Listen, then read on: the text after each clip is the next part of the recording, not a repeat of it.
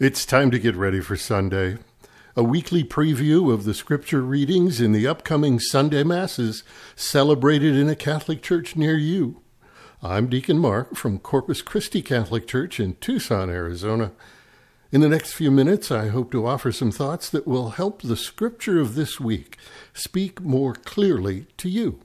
Today, that means the readings that are part of the Masses on August 29th, 2021, which, in church speak, is the 22nd Sunday in Ordinary Time of Year B in the 3-year lectionary cycle. As is my custom, I'll look at the second reading first, since it is unique in its purpose relative to the rest of the scripture for the day. At this Mass, we begin a 5-Sunday journey through the letter of James, one of 7 New Testament letters known as the Catholic Epistles. You probably can't tell from listening to that label that Catholic begins with a lowercase c, not a capital C. These 7 letters are labeled Catholic, or universal, because they are not addressed by their writers to any particular community in any specific city or region, nor are they addressed to an individual person, but rather to early church members anywhere in the empire. There is special attention given to Jewish Christians. At the beginning of this letter, it addresses the 12 tribes in the dispersion. But these 7 letters also are a witness to Gentile Christians. This letter was traditionally attributed to a James called the brother of the Lord. However, there was a good deal of uncertainty about it even in the early church, and more recent scholarship has pointed toward this being a document from a Hellenistic, that is, Greek-influenced Jewish community near the end of the 1st century. Today's passage is something of a redacted excerpt from the letter's 1st chapter. By that I mean what we hear leaves out a number of verses that appear in between the verses included. It starts with verses 17 and 18, skips 2.5 verses, includes 1.5, skips 4, then concludes with one final verse. This is not an uncommon occurrence in the way the lectionary is put together. It is usually for the purpose of concentrating on a specific theme or themes within a given book, letter, or chapter as a whole. It's a short excerpt, but it contains a multifaceted message. Taken as a whole, it is an exhortation to the members of the Church to live holy and virtuous lives, demonstrating their faith by acting with mercy and justice, especially toward the most vulnerable of the society. The first teaching here is about the immutable character of God. The title, Father of Lights, is a reference to the lights from the heavens which illuminate and energize life on earth. Although moon and stars in the heavens vary in the light they provide on the basis of movement, God's outpouring of light, energy, sustenance, grace, life itself never varies. All light, all that is good, has its birthplace in God. Then, as a second teaching here, the author writes of the importance of the Word in the life of a Christian. We hear about God giving us birth by the word of truth. This is a reference to baptism into Jesus, the Word made flesh. To be some kind of first fruits is to follow the resurrected Jesus, whom Paul has called the first fruits of those who have fallen asleep. So the Christian is to welcome the Word that has been planted within you, which I read as an allusion to the indwelling Holy Spirit conveyed through baptism. The final teaching in this excerpt, and a major theme throughout the entire letter, is about the inseparable nature of faith and good works. In this, James seemingly contradicts some interpretations of St. Paul and the teaching of Martin Luther around the concept of sola fide, Latin for faith alone. This Luther interpreted as only faith is necessary for salvation. The problem here is that James emphasizes throughout his epistle that faith apart from works is meaningless.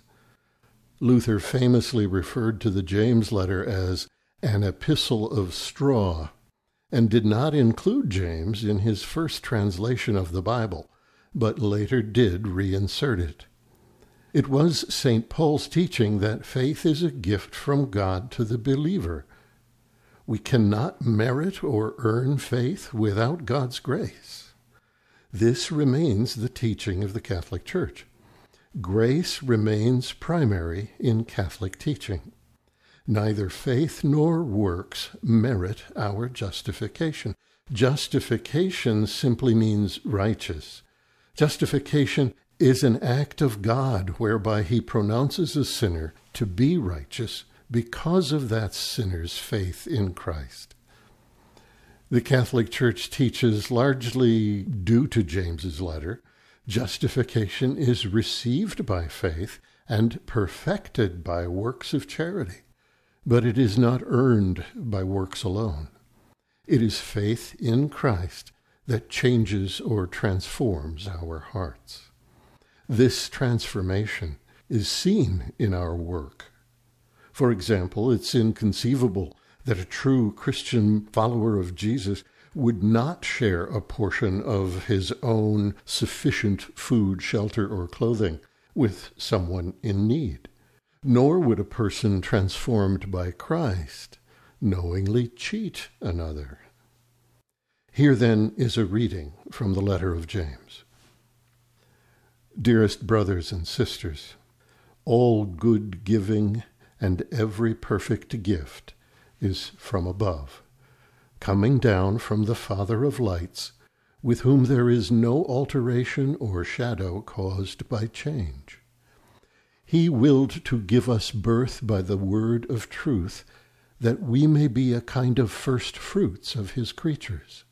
Humbly welcome the word that has been planted in you and is able to save your souls. Be doers of the word, not hearers only, deluding yourselves. Religion that is pure and undefiled before God and the Father is this: to care for orphans and widows in their affliction, and to keep oneself unstained by the world. The word of the Lord.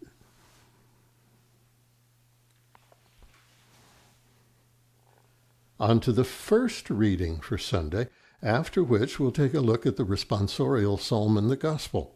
In this progression of the different scripture selections, you should find a noticeable coherence.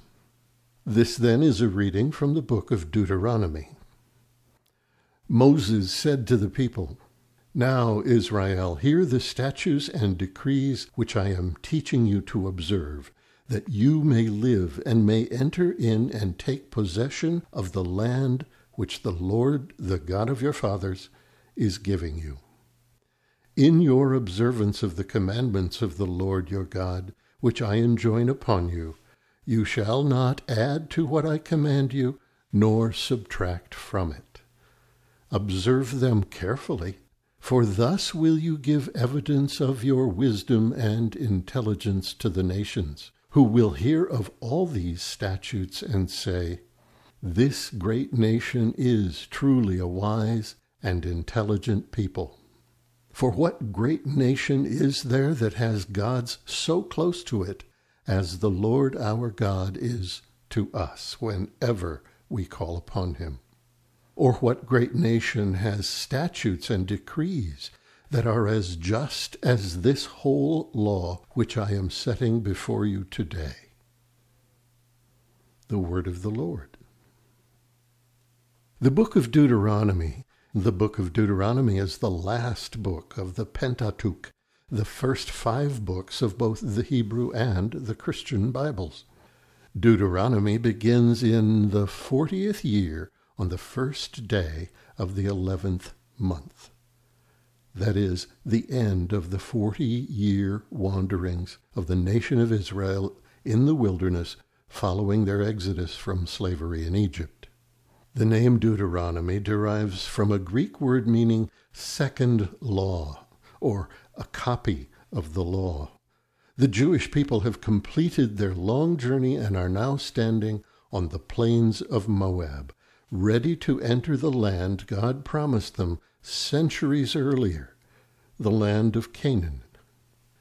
Unlike the other books of the Pentateuch written in third-person form, the book of Deuteronomy is written as Moses' first-person account to the Israelites. Many scholars and theologians have characterized the book, all 34 chapters, as a lengthy sermon from Moses to the people. You might want to keep this in mind the next time you're checking your watch during the homily at Mass. 34 chapters. The book has also been described as Moses' farewell speech. It is actually 3 separate discourses delivered by Moses. At their conclusion, here's a spoiler alert, Moses will die. As we read last week, Joshua will then assume the task of leading the Israelites. If you read the entire book, you will get a sense that Moses is dismayed. The 40 years of wandering were very difficult. The people often grumbled and complained against Moses and against God. At alternating stages of the journey they followed, then fell away from the sole worship of God. They broke their covenantal agreement with God. The setting for Deuteronomy is on the plains opposite to and in sight of the valley of Beth Peor. It was there that one of Israel's greatest apostasies took place, the worship of the false god Baal, as is recorded in the book of Numbers. Moses' law-giving in Deuteronomy is the only biblical covenantal wording not delivered on a mountaintop. In his addresses, you get a sense of Moses' frustration and his exhaustion. As an example, we know from earlier in the Pentateuch that it was Moses' lack of faith at the waters of Meribah that resulted in his exclusion from entering the promised land. Yet in Moses' speech, there is a decidedly different emphasis. The Lord was angry with me on your account and would not listen to me. Imagine, after all Moses had done on behalf of the Jewish people, for God, and the numerous trials that accompanied his leadership, he is at the end of the journey, but is precluded from the crowning achievement, leading his people into the promised land. Deuteronomy is a book designed for a rebellious, not a righteous people, and the sense of Moses' anger and sadness permeates the book. Nevertheless, the importance of Deuteronomy in the canon of Scripture is significant. It ranks alongside Genesis, the book of Psalms, and the book of Isaiah in the magnitude of its theological impact. Deuteronomy serves as the transitional book of the Pentateuch, leading into the second section of the Old Testament, the Hebrew Scriptures, the historical books. It serves as the theological and political constitution of Israel for the rest of its history. From the time of Moses up to the current moment, faithful Jews have recited the Shema prayer from this book twice each day. Hear, O Israel, the Lord is our God, the Lord alone. Today's responsorial psalm is easily seen as connected to both the reading from Deuteronomy and the content of the upcoming letter of James. It, like Jesus in the Gospel, concentrates on acting in accord with divine justice rather than observing mere societal conventions. Its elements are taken from the 15th Psalm. As usual, I will read the refrain only at the beginning and at the end. The one who does justice will live in the presence of the Lord. Whoever walks blamelessly and does justice, who thinks the truth in his heart, and slanders not with his tongue, who harms not his fellow man, nor takes up a reproach against his neighbor, by whom the reprobate is despised, while he honors those who fear the Lord. Who lends not his money at usury, and accepts no bribe against the innocent. Whoever does these things shall never be disturbed. Many are the troubles of the just one, but out of them all the Lord delivers him. He watches over all his bones.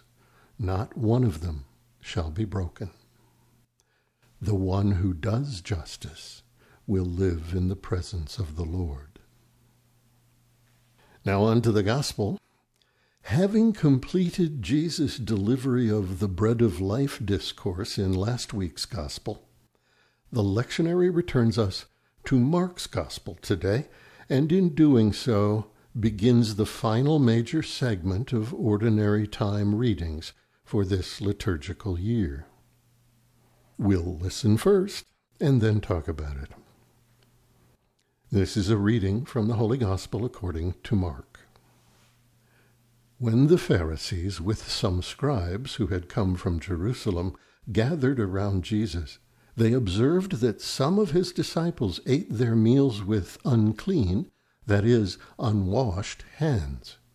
For the Pharisees, and in fact all Jews, did not eat without carefully washing their hands, keeping the tradition of the elders.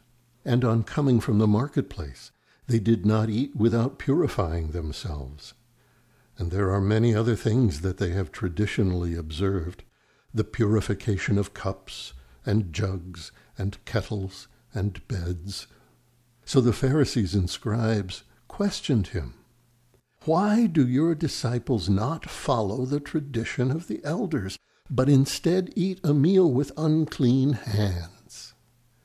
He responded, "Well did Isaiah prophesy about you hypocrites, as it is written, 'This people honors me with their lips, but their hearts are far from me. In vain do they worship me, teaching as doctrines human precepts.' You disregard God's commandment, but cling to human tradition." He summoned the crowd again and said to them, "Hear me, all of you, and understand.